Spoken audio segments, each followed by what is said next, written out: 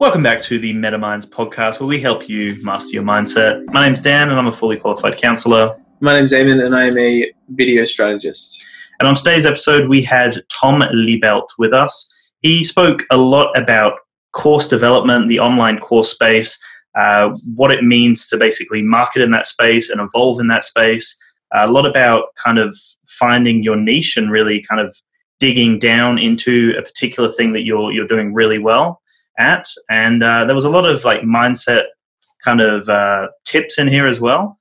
But yeah, just a lot on business and marketing, which was really fascinating. Tom is an absolute savage, and you will laugh just as much as I did in this podcast. I promise you, it's hilarious, and you will also pick up some huge gold in the business and marketing space. And also, yeah, his mindset is amazing. So join us, have a laugh, learn a couple things, and maybe launch an online course at the end. Who knows? So thanks for joining us, and get meta. All right, Tom, thanks for joining us, man.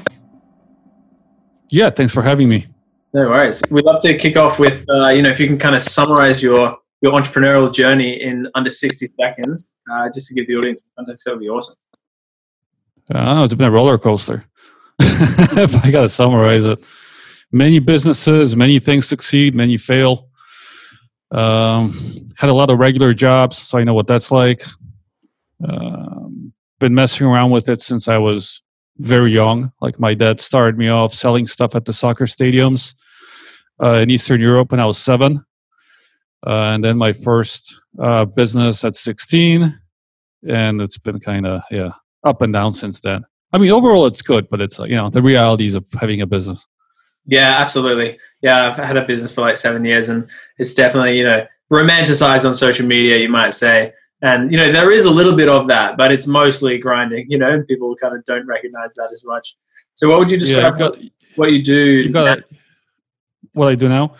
I was going to say just you got to embrace the grind, the business porn, which I call it. Yeah. It doesn't really. Right now, we niched down with our marketing company. So we focus on online courses. Like we market online courses almost.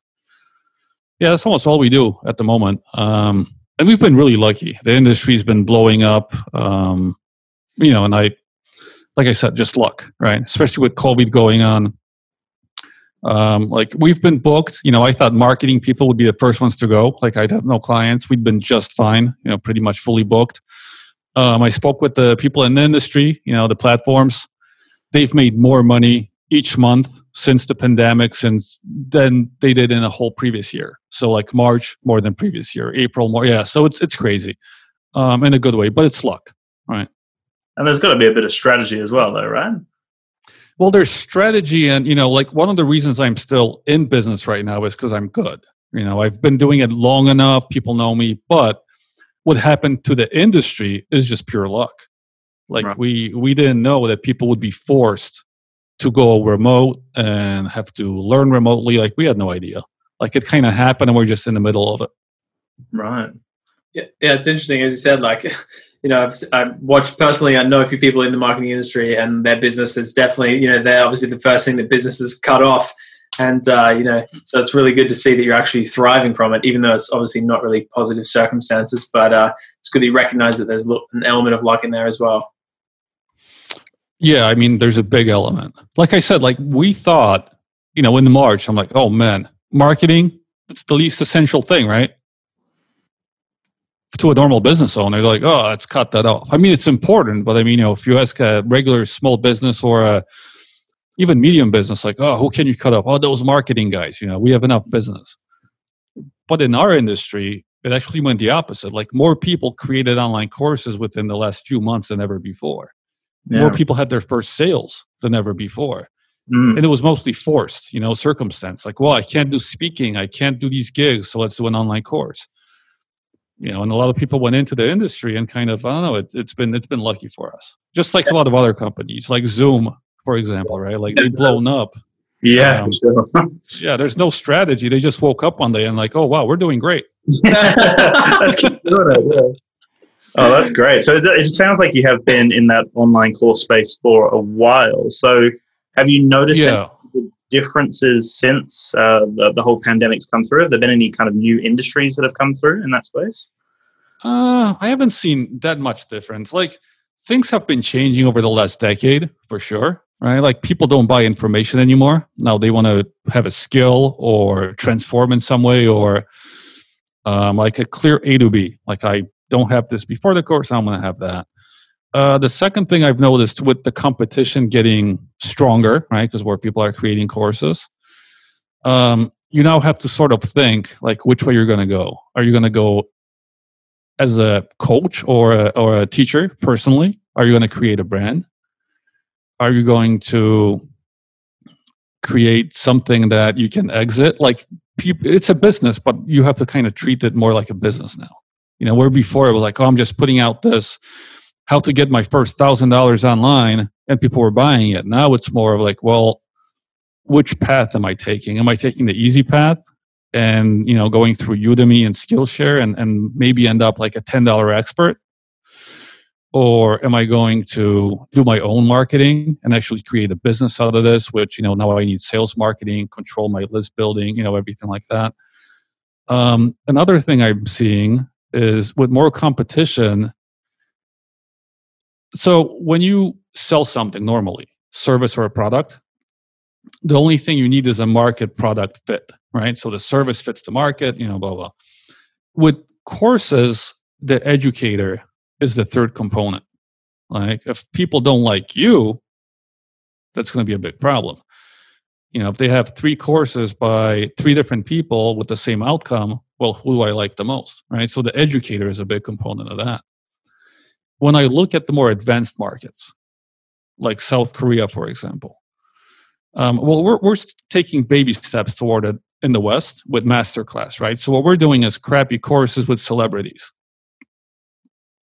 But in the more advanced markets, the actual educators became entertaining and are mini celebrities on their own. They'll have millions of followers and actually have their own kind of brand, personal brand, as being a teacher, which we don't have that much yet in the West. Like, we're not there yet. But that's the next step, right? Millions of followers before they blow up? Or like, before they do the course, or millions of followers afterward because they're... Afterwards, yeah. So they've actually... Well, you know, in Asia, people value education a bit more. That's why it's a more advanced market. But just the way the industry is going, like, soon, like, it's not going to be enough for you to just be able to transform someone.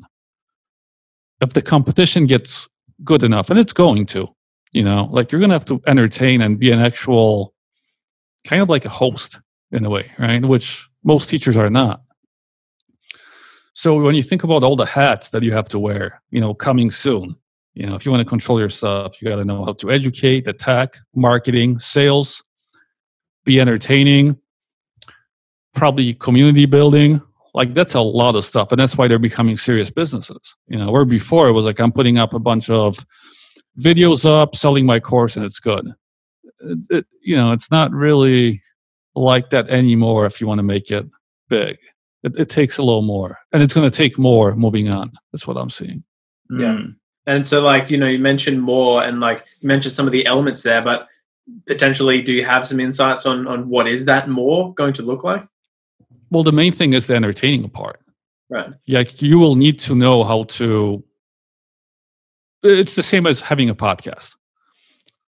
Millions of people have a podcast. How many actually do it seriously? How many actually learn the skills that they need to become good podcasters?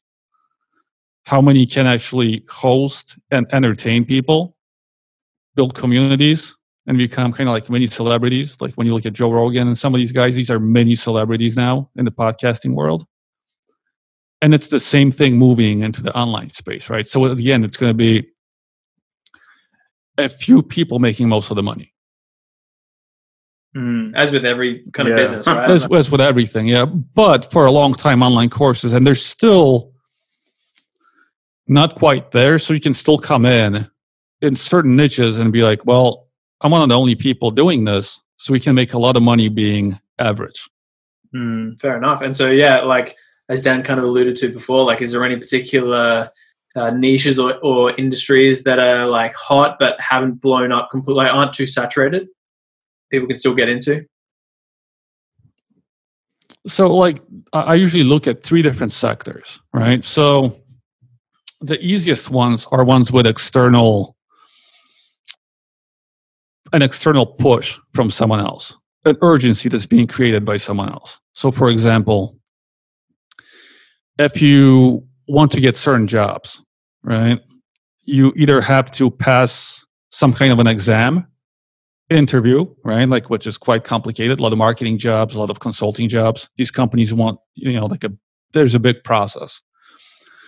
So if you help people pass that process and get a job, that's usually an easy sector to get into. And I've seen people do really well with that.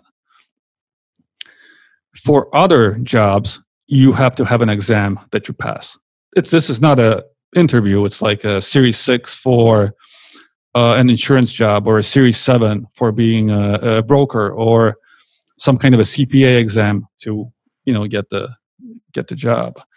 And prepping for those exams, also very good sector, because it's something that the person knows they need. There's a transformation, like, I can't pass this test now, but I will be. How much is it worth? Well, what's the job offering you? That's how much it's worth. Urgency. If you don't pass this in 2-3 weeks, you're not a candidate anymore, right? So this is like an external urgency. And the third one I find, which is really easy to get into, is think about all these really weird hobbies that people have, but they can't find someone locally to teach them. Whether it's calligraphy or Muay Thai or knitting or some kind of drawing, like some Japanese drawing, just, different niches. Because some of these people are obsessed, with what they're doing, but they can't find anyone in their town. Yeah. And so it's a very easy. You think locally is like really important?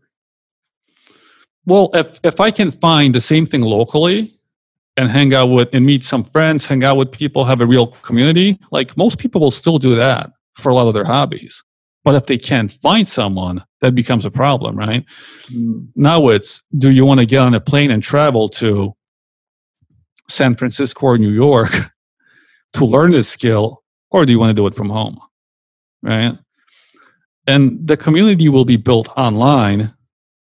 It's not as good as something that you'll be doing in person, but it's the second best. And I'm seeing a lot of people succeed in these small but very, very hot niches. Like, people are obsessed about something, but it's just not local, right? Like, they can't find anyone, so they go online. And that's the area where I see a lot of average still. So, like, someone knows how to do something fairly well. They maybe went to Japan, they learned it in 3 months, they came back, now they're, the first one online. Community is hot, people want it, but there's just no one else teaching it online. They can't go locally. They're not going to fly to Japan. So boom, that's a win. So I'm seeing a lot of these happen, and it's really the people that come to me and be like, Tom, I just put this out and made a lot of money, but I just can't grow it. I don't know how to grow it. But the money was just lucky. Like, they all became lucky. And I was like, well, it was the niche. Like, you came in the right place at the right time for these people. Yeah, right. And you alluded to before that, a lot of the time people running these courses, they have a lot of knowledge and potentially skills in the area. But you also mentioned that as it becomes more saturated, there's going to be more of a kind of personality behind the courses that will, like, you're basically niching yourself at that point, I guess. So in your kind of training and development with these people, like, what does that process actually look like? Are you also developing them as people to be more confident, as well as offering their skills and knowledge in a digestible kind of manner online? Like, what does that look like now as you're evolving? Yeah, so we no longer do course creation. I found it was just a ton of babysitting, and I hated it. So in the marketing, I give a lot of props to my clients too, because they take a lot of tough love from me. I will tell them exactly like what the problem is, and if it's them, I'll tell them, it's you. Mm-hmm. And, we need to fix certain things. Like, you're not entertaining, you're not coming across as this, you're not, a lot of them don't want to sell. I'm like, well, if you're not selling, then what are you doing? This is a business, right? So there's a lot of things that I will coach them on. But, how to become a better educator, that's not something I will do. But I will show them examples of someone that's way better, and I'll tell them why. And I'm like, well, if you can't get this good, maybe it's not for you. Because certain niches just require that, especially in the business area. Yeah. We have a lot of business people. I mean, you can think of some, like even Anthony Robbins, right? And some of these guys who are, he comes into the business world, creates a course, and I mean, he's definitely going to get attention. He knows his stuff, I would imagine. He's got the following. So now if you're competing with someone like that, you really do got to bring your A game or more, because he's got a head start. Yeah, you're already behind. Yeah. So with our business, initially we were doing marketing for everyone for many years. And I always thought, if someone comes up to me and says, like, Tom, why would I hire you over someone like Jay Abraham? I'd be like, well, if you can afford him, there's probably no reason, because he's much better. Just the experience. Experience does add a lot. Like, he's seen much more than me. Now, when I moved into the online course space, I became a big fish in a small pond very quickly. And if someone says, like, well, why don't I hire Jay Abraham? I was like, well, because he would hire me because he doesn't know what he's doing. It's just a much different thing. So often, if you can't get that good, and often it's just amount of time that you've been in business or amount of time doing it. Sometimes like someone's like 10 years ahead of you and you can't get past it. So you have to kind of, move to your own, like create your own area of expertise. And then later on you can move back and, when you have that following, that social proof and knowledge. But yeah, so sometimes with my clients, the positioning or the offers will change.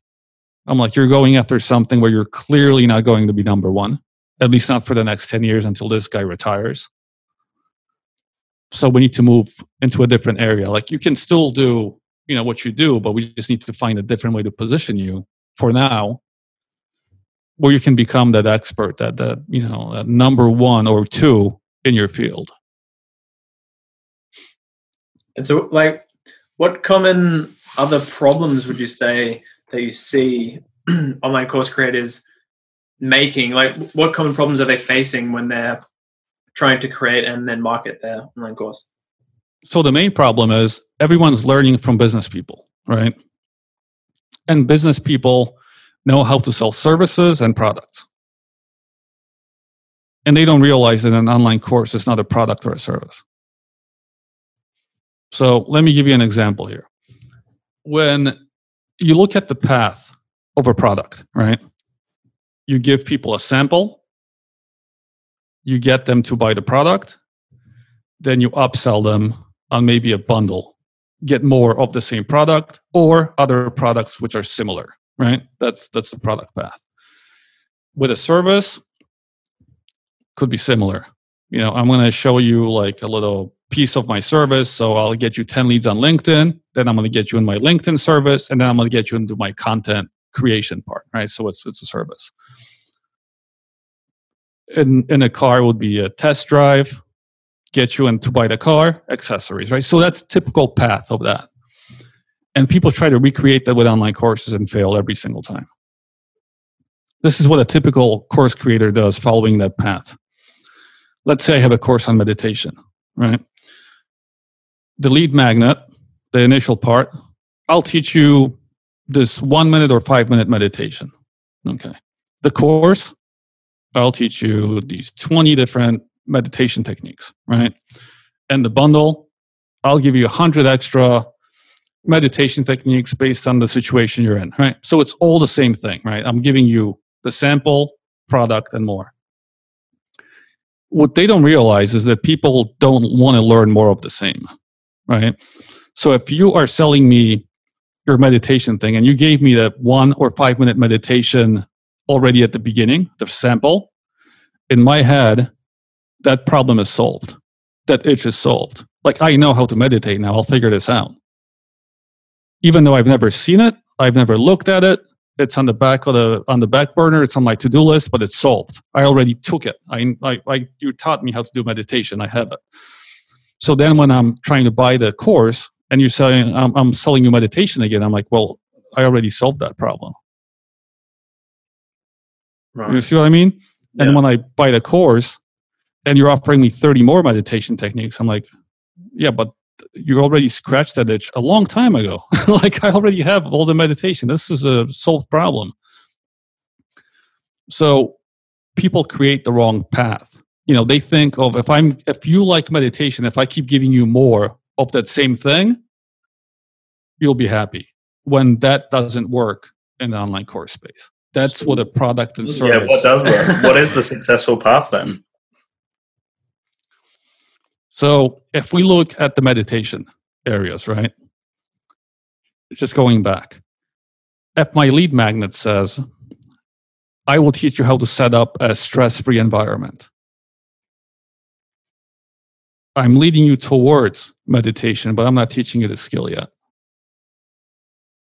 Then I will sell you the meditation skill set.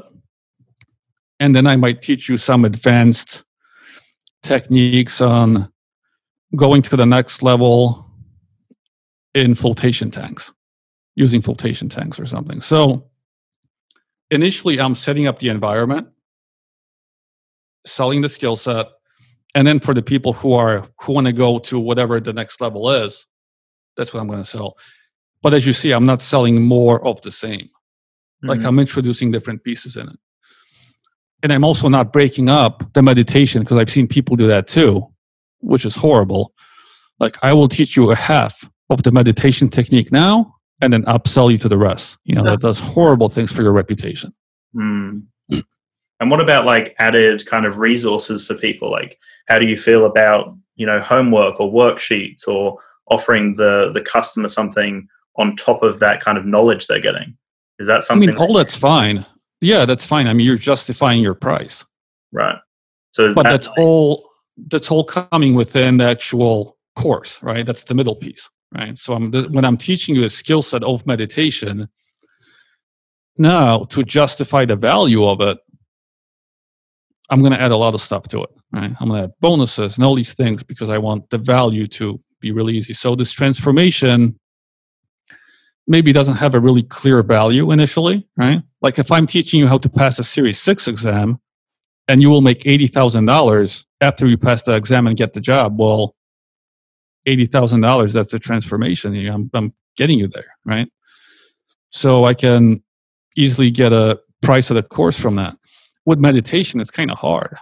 How much is anxiety worth? How much is stress worth, right? So you're trying to put some kind of value on it, but also add things which you can then kind of anchor, right? So these resources worth, a couple $100, or these bonuses worth a couple $100. So eventually you get something that resembles the value of the course, and you can kind of price it accordingly. But that's what they're really used for, all these other things, right? Like, I'm justifying why, I'm trying to help the students too, right? Obviously. So, people learn differently, but I'm talking from the marketing perspective. From the marketing perspective, we're trying to justify the price, because often it's hard to kind of pinpoint how much things are worth. Yeah. So then how do you actually go about marketing an online course? Somebody comes to you and they say, hey, I've got this course created, or hey, I'm about to create this course. Then what do you do from there? Well, there's a big difference if you tell me you have a created course and you are about to create one. Because if you created one and I find out that the offer and positioning is different, your course might not work anymore. So if you haven't created one, it's going to be easier to validate and kind of figure out what you should be creating. But most people come to me already saying, like, look, Tom, I created this course, I sold an X amount, and I'm stuck. Either I had a launch and I can't sell it anymore. I don't know why. I would like to do an evergreen model, or I've exhausted my first channel. Let's say YouTube. I'm getting organic traffic. I've been doing everything. Can't get any more money than whatever I'm making now. How do we move on from there? And the answer with all marketing is it depends. Like, I would really need to know what you've done, what's the course on, how is it selling, what's the channel, what's your following like, what's your budget like, what are you trying to accomplish? Like, there are a lot of things I need to know before I tell you, well, this is what I'm, because first I need to figure out how to solve this problem. And if I'm clear on that, then I can tell you how we're going to do it. Hmm. Otherwise, it's kind of like going to a dentist and like sitting in a chair and be like, "Hi, doc, what are we doing? How much this costs?" Yeah, for sure. Yeah. Well, is there any sort of advice that you do find does overlap and kind of has been like a theme that has been quite common with your clients? So, yes, but it's by design. So we work very hard to put clients in certain buckets before they come to us. So our clients, which are in the validation phase, I try to teach them as much as possible because we market by teaching our service. Don't come with a course that's done because you might have to redo it very quickly, right? So let's validate the idea first. Come to me with an outline. You can create 1 or 2 modules just so you have something to put out. But let's test the idea first, right? The second ones are all, like I said, made money or are making money and are stuck. And we love those clients because, the course is validated. We know people are buying it. The only thing now is how do we match up more audiences with the instructor, who must be okay if he's selling, and the course, the transformation, which also is okay, right? So it's the easiest one for us. And we actually kind of push for those clients. And we've been lucky enough where we have enough of them where I don't have to deal with anything that I just, that's too much work. And what does that validating process look like on your end? So the validating process is really about trying to pinpoint the audiences. So there's a lot of testing involved. That's what marketing is. But I'm just trying to use my experience to cut down your 3 years of playing around into maybe 2 months or 3 months. And we'll try to figure out, which idea will meet which audience. And initially, I like to do a lot of ads and marketing material using the instructor. Because later on, you kind of want to take yourself away from the process. You want to become a brand. So it's, you can make an exit. You can have different instructors. You can, create a real business. But initially, like, I want to know if people actually like you. Because, it's that third pillar, right? If I'm connecting this idea, transformation with an audience using you, and people are still okay with it, I know it's not going to be a problem moving on. If I don't, if I become really creative and I'm going to make the best ads and connect people, and at the end they see you and I'm out, it becomes a problem, right? So during the validation, that's what I'm trying to figure out. Which idea from your course, which transformation is going to connect with audience, and then I need to just make sure they like you. So you're always kind of in there in the beginning. And once we get that working, I'll be like, okay, well, this is working fine. They might already have a waiting list of 200-300 people. Get your course out. Let's start making money, right? So the validation is all about, getting that list built up and people like, yeah, I want this right now. And I like the instructor. And if we have those covered, it's usually okay. And then we get into other problems, which is, how do we scale, which also becomes problematic a lot of the time. It's different trying to make 6 figures, low 6 figures, which is really easy to do, and then try to grow it to high 6 or low 7 figures. Completely different playing field. And what got us to that first step, it never gets us to the next one. Like, we have to completely transform the way we market for that. True. There's a lot of insights there. This is awesome, man. I'm really appreciating it. So, but with the actual testing process, say you test 2 different offers, and then you're, lead magnet ads on Facebook and you're capturing emails for both. And then this one's way more successful. What do you do with the other emails? Well, if anything is not working, I always say just take it behind the barn and shoot it. There you go. Savage. We love that. Yeah, just keep what's working. And then if something's working, just realize it's probably not going to be working in 2-3 months. So let's keep testing. Like I always tell people, yeah, this is great. You're making a lot of money, but it's going to stop. So the best time to market is when things are going great. Right. Like we've been fully booked for a long time and we still, my team, everyone on my team markets an hour a day. And that's how we stay full. And some people kind of make fun of us. We'll get them in the funnel. They'll say, like, can you market? I'm like, no, we're booked. So why did you market? I was like, because I want to be able to say no and not have to search for customers. Yeah. It's just, it's the same thing I tell other people to do. Like, if things are going great, this is when you ramp up your marketing. Or create a system, because I'm more of a systems guy. I don't think about goals. I think about systems. Like, how do we create something that is happening every single day without me that leads to getting more clients? And then when things are bad, I just email the 10 people who I said no to. I'm like, any of you want to come aboard? And usually it's a quick, let's do it. So it's the same thing with online courses, right? Your ad's going to burn out. Your messaging is going to burn out. So what's next? Yeah. And most people, what they do is like, oh, Tom, I don't need you for now. This is working fine. I'm like, great. But I'm also a bit of a dick, so I might not let you back in when you say you want me again. And it usually happens, right? They'll come back in and be like, Tom, this stopped working. I was like, yeah, I know. I'm fully booked out. I'm good. That's how it goes with marketing as well. I've had quite a number of marketing clients, and they think, oh, cool, now we understand what you do. Now we're just going to keep doing it. I'm like, all right. And then they hit me up again. I'm like, well, it's going to be X amount, thousands of dollars more, and I'm sorry, but this is how it works. I warned you, basically. So yeah. So they all get a clear warning, and then it is what it is.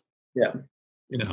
But like I said, like, things just don't work forever, right? This is why you keep trying things. And I always wonder, like, some people are like, oh, this is stupid. Like, you shouldn't be doing it this way. I'm like, do you understand what trying works? How trying works? You try things, and if they don't work, you just shut it down really quickly.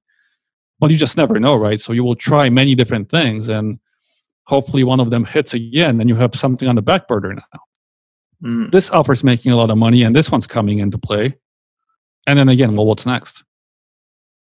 Right? I mean, if you're building a company long term, like, this is just going to be what you'll end up doing, or hire someone else to do for you. But I've seen many marketing companies that are really good without clients, and some real bad companies getting all the attention, and the only difference is marketing. They'll have some awesome marketing guy putting out new offers and new campaigns all the time, and it's just killing it. So that often becomes a difference. With courses too, I find that courses themselves are only 20% of the success. The rest is all marketing, positioning, and sales. And I found that some of the average instructors, they didn't like that, but I told them, I could just pay someone to build this, like, and make all the money myself. Like, I really could. Just to make them realize just how little what they have is worth. Because they come up like, oh, I made this course. I was like, yeah, I mean, it's not really anything. Nice. So, like, man, we've gone through so much business stuff already, but to switch gears a little bit, what's the number one habit you would contribute to your success? Finishing what I start. This is what I find almost everywhere. Like, people just start a million different things and don't finish.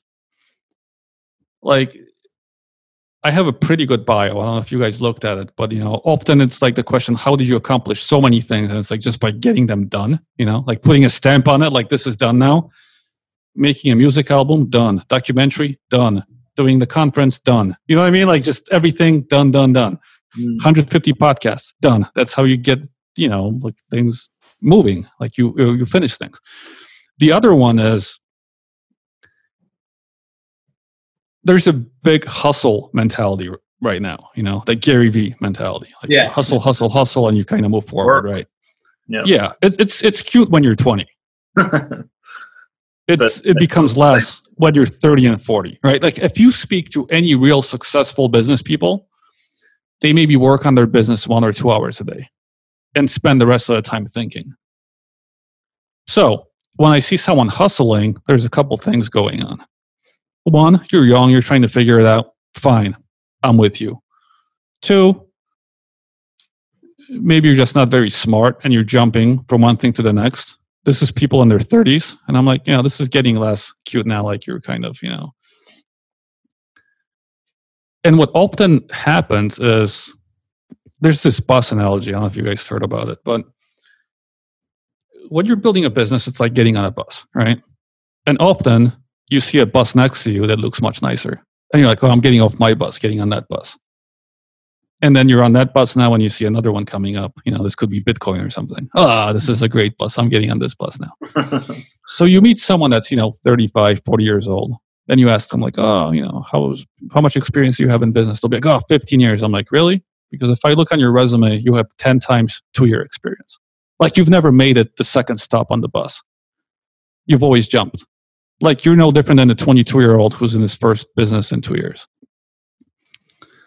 And often just staying on the bus is what you need to create that business, right? So like really difficult things will happen, but you need to break through them. Like, so, it's going to be the 3rd bus stop, the 4th bus stop, the 5th.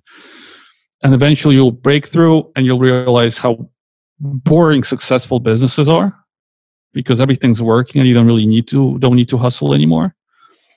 But I just find most people never get there because they always get off on the 2nd, 3rd stop when things become really hard and they're off on the next bus. And they're thinking that they're making traction and hustling, but all they're doing is starting over again and again and again. And people never learn what you actually do, right? So I just had lunch with a buddy of mine and he started becoming fairly known in e-commerce, right? 3-4 years, ran some decent businesses, sold one, had some partnerships. I'm asking him what he's going to do now. He's like, there's this lady doing like homeschooling. I'm thinking of partnering up. I was like, why in the world would you do that? Like you're on the 3rd stop of your bus. You don't know what to do next, or you're getting on a different bus and you're going to be back in the beginning now because no one knows you. When you go into the homeschooling niche, you'll be like, you're a nobody now, starting over again. So my best piece of advice is stay on the fucking bus. Mm-hmm. Which is interesting because like that, there's a lot of mentality around like, like you said, kind of jumping off the bus. Like as you're starting to get traction, you then jump ship or you jump to another bus and then you have no idea where that potential path could have taken you. And then you're starting from, like you said, stop one again. But you also mentioned before that you're a big advocate of trying different things. So how have you made the decisions in the past that because obviously it sounds like you're on multiple buses. Maybe now you've kind of focused on the one bus, but you've said that you've done, an album, you've done, lots of different businesses and there's so much that's going on. So how do you know when to stick with that particular thing and how do you know when to jump ship?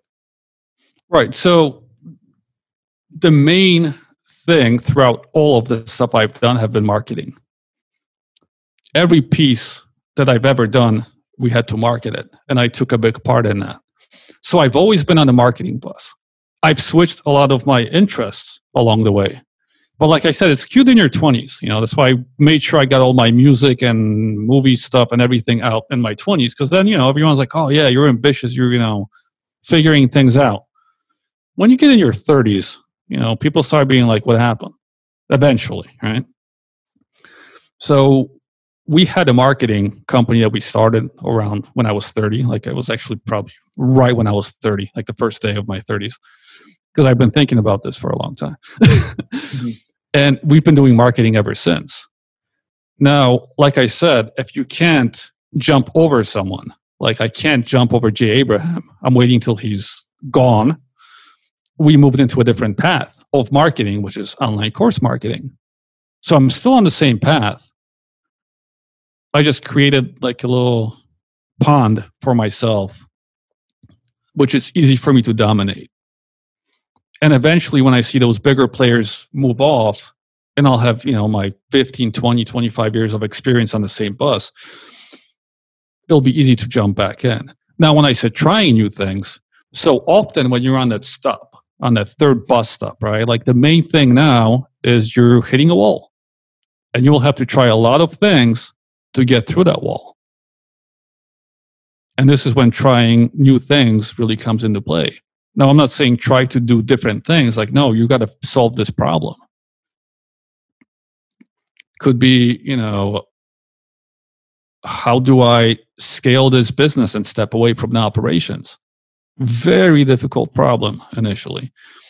How do I have other people sell for me if I've been selling myself for the last 10 years? How do I create a brand out of an offer? Because a lot of people think offers are businesses. They're not. So the trying new things is usually getting over that next, bump. Now, one thing I've heard before, which a friend told me, I was thankful that I had business friends before, when I was starting out. I hit those walls, right? And I would call them up and be like, dude, I think I'm done. This is just huge. Like, how am I supposed to get over this? Like, I don't have the resources. I don't have the skill sets, blah, blah. And he told me, look, man, a year from now, the problems that you think are huge will just be another thing that you're doing that day. Like as time goes on. And he was right. Even when I look at my last week, I've had 6 or 7 things happen that would have broken me when I was in my second year of business. I could give 0 shits last week. I slept normally. I said, I'll do them after lunch. The world is falling. We'll take care of this at 2 p.m. when I'm back from lunch. I don't care at all. Like I'm a little more jaded, but have a much thicker skin. Yeah. Well, I pretty much know all this stuff. There's no emergency. If there's an emergency, go call a doctor. Like, we'll handle this at 2 p.m. And that's like a really interesting way to look at it as well, especially if you have really defined what it is that you want to do. Like for you, you said that marketing is your bus as such. And defining that sounds like a really important step for a lot of people. But what about, are there moments where you actually just have to not keep pushing forward? Like, how do you personally recognize when to kind of put the gauntlet down and go, okay, I'm going to change direction here or try something different? Like, is that just with the friendships you've got with people or your own intuition? Does it come from your brain, your heart? Like, where do these big decisions come from? If I'm not making money, it's time to quit. Yeah. So initially when you're starting out, we all go through a similar path. Just most of us get stuck along the way, right? If we don't move forward. But initially, if you're learning something new, let's say you're getting into the online space, because it's a little different. It's a little different than selling in person, and I've moved to that, so I know. The first couple of years, you're going to try to figure out shit. Maybe, putting out many offers, jumping around things, being an apprentice. But eventually, you'll stop jumping buses. Like I said, that's one thing you need to do, and you'll pick a path. Let's say it's marketing. The easiest thing to do is consulting in the beginning. It's much easier, and believe me, it is, much easier to get a couple high-paying clients than 1,000 low-paying customers. Much easier. You can get those within 3 months and already have a going business, and I've done it every time. The next path is to build up some kind of a list following where you can start getting customers, not clients, right? Because clients will make you hate your life after a while. So you need a way out. And you can not go all in immediately, right? Like you can still say like, okay, I'm going to put some constraints on this business. I'm not doing any calls in the morning and the evening. I'm only taking these type of clients. I'm only going to take enough so they pay for my bills. And now I have the whole time, left for every other thing. Where most people be like, I'll take all the clients because I want to make more money and I have no time to build the next thing. They get stuck, right? You'll see like a 50-year-old consultant with clients and he's fat, bald, and hates his life. So you move into the customer stage. That's where you have lower end products and you can easily make systems. You can take yourself out. If I'm selling something for $200, like you're not going to get to talk to me. You're not going to see me. Like it's $200. I mean, come on. So you move into a much easier, but it's very hard because we're not taking the easy way out. We're not going to Amazon, Udemy, Skillshare, and have someone own our business. Because that's easy, but it always ends badly. So you're going into your own controlled environment. It's very hard. So I recommend consulting first, then you kind of move into the customer model, right? To build that up, you can usually sell that. The third part of that is then thinking about something with an exit in mind, right? This is where software businesses are really kind of the sweet spot. So you could think of it this way. I have my high-end consulting, right? Like I'm making a couple G's per client here. I have an online course or community or some productized service, something on the lower end, which sells all the time, right? This is my second income. And the third thing is like, how do I build some kind of a branded software in the same space? Because now you've been on the same bus, right? So you have the following, you have the expertise, and it's built. The only reason I'm building this is, to help people, but I want to sell it. This is where you kind of create your exit. And what I see people do is they get to that point, they sell the company, blah, blah, and they'll start over with the consulting. Again, customers, the next thing, right? And it's kind of like the path we all follow, unless you get stuck. So I've seen a lot of people get stuck because the next thing is always too hard. When you finally figure out how to get clients, you're like, oh man, getting customers is a whole different skill set. It's too hard. When you finally figure it out, it's like, man, building an app is super difficult. So usually the only reason people haven't moved through the path is because they just got stuck on that bus stop. They're like, I can't move through. Nice. But that's the common path, to kind of move through. Love it. Dude, we've covered off on so much, and we could honestly probably sit here and chat to you for hours, but I know we both have things to do. So like, aside from, just to wind it down now, last question, aside from stay on the bus, which is fantastic advice, if you could potentially go back and shake your younger self and give that person one piece of advice when moving into kind of the online selling space or online education space, what advice would you give that person? Nothing, man, because that older self and me would have got into a fight already. Like, it'd be the first thing when I'd be like, hey, here, this is what you need to do. I'd be like, don't tell me what to do. And the first thing would be like, it just wouldn't end well. Like, I thought about this before. It just wouldn't. I was, like, I wasn't someone that was. You having an interaction.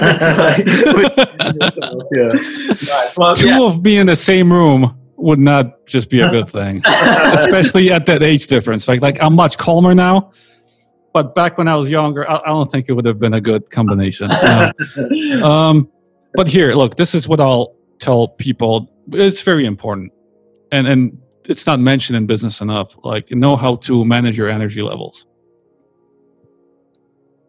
Because burnout is a serious thing. But what I find is people don't really manage their energy levels and the things they do, right? So when you're at your top energy in a day, like, do your own business stuff, your own creative things. When you're a little lower, move on to client things. When you're completely down, administrative, right? And I see people just don't pay attention to that enough. And the older you get, the more you need to manage it. Like, when you're in your 20s, you always have energy, right? When you're in your 30s, it gets lower. Like, I'm almost 40 now, and I see that I really need to manage my time properly. Like, I can be super productive, but I need to be very conscious of what I'm doing during that time. And, energy management is huge, because if you can't do that, how will you grind for the next 20 years? How will you actually, create something when it becomes really hard? Like, oh, I'm burnt out or sleepy. Well, business doesn't care. Clients don't care. Your team doesn't care. Nobody does, right? So this is like one thing that you need to master. It's and it's not easy, right? You should always be doing something physical every single day, and then mental stuff, and that's when you go to sleep well. Most people miss one of those, right? Like, don't hit the gym, or don't eat properly, or don't work on their own business. Like, it's a hard thing, but it's really something that's so important. Yeah, I think you're right. It's like definitely not mentioned enough. A lot of people talk about how important marketing is, and it is. But yeah, definitely the actual mindset part of it is the most important part, and that's what we love talking about. So, Tom, thank you very much for joining us, man. There's been so many gold nuggets in here, and we really, really appreciate it. Yeah, thanks for having me. It's been fun.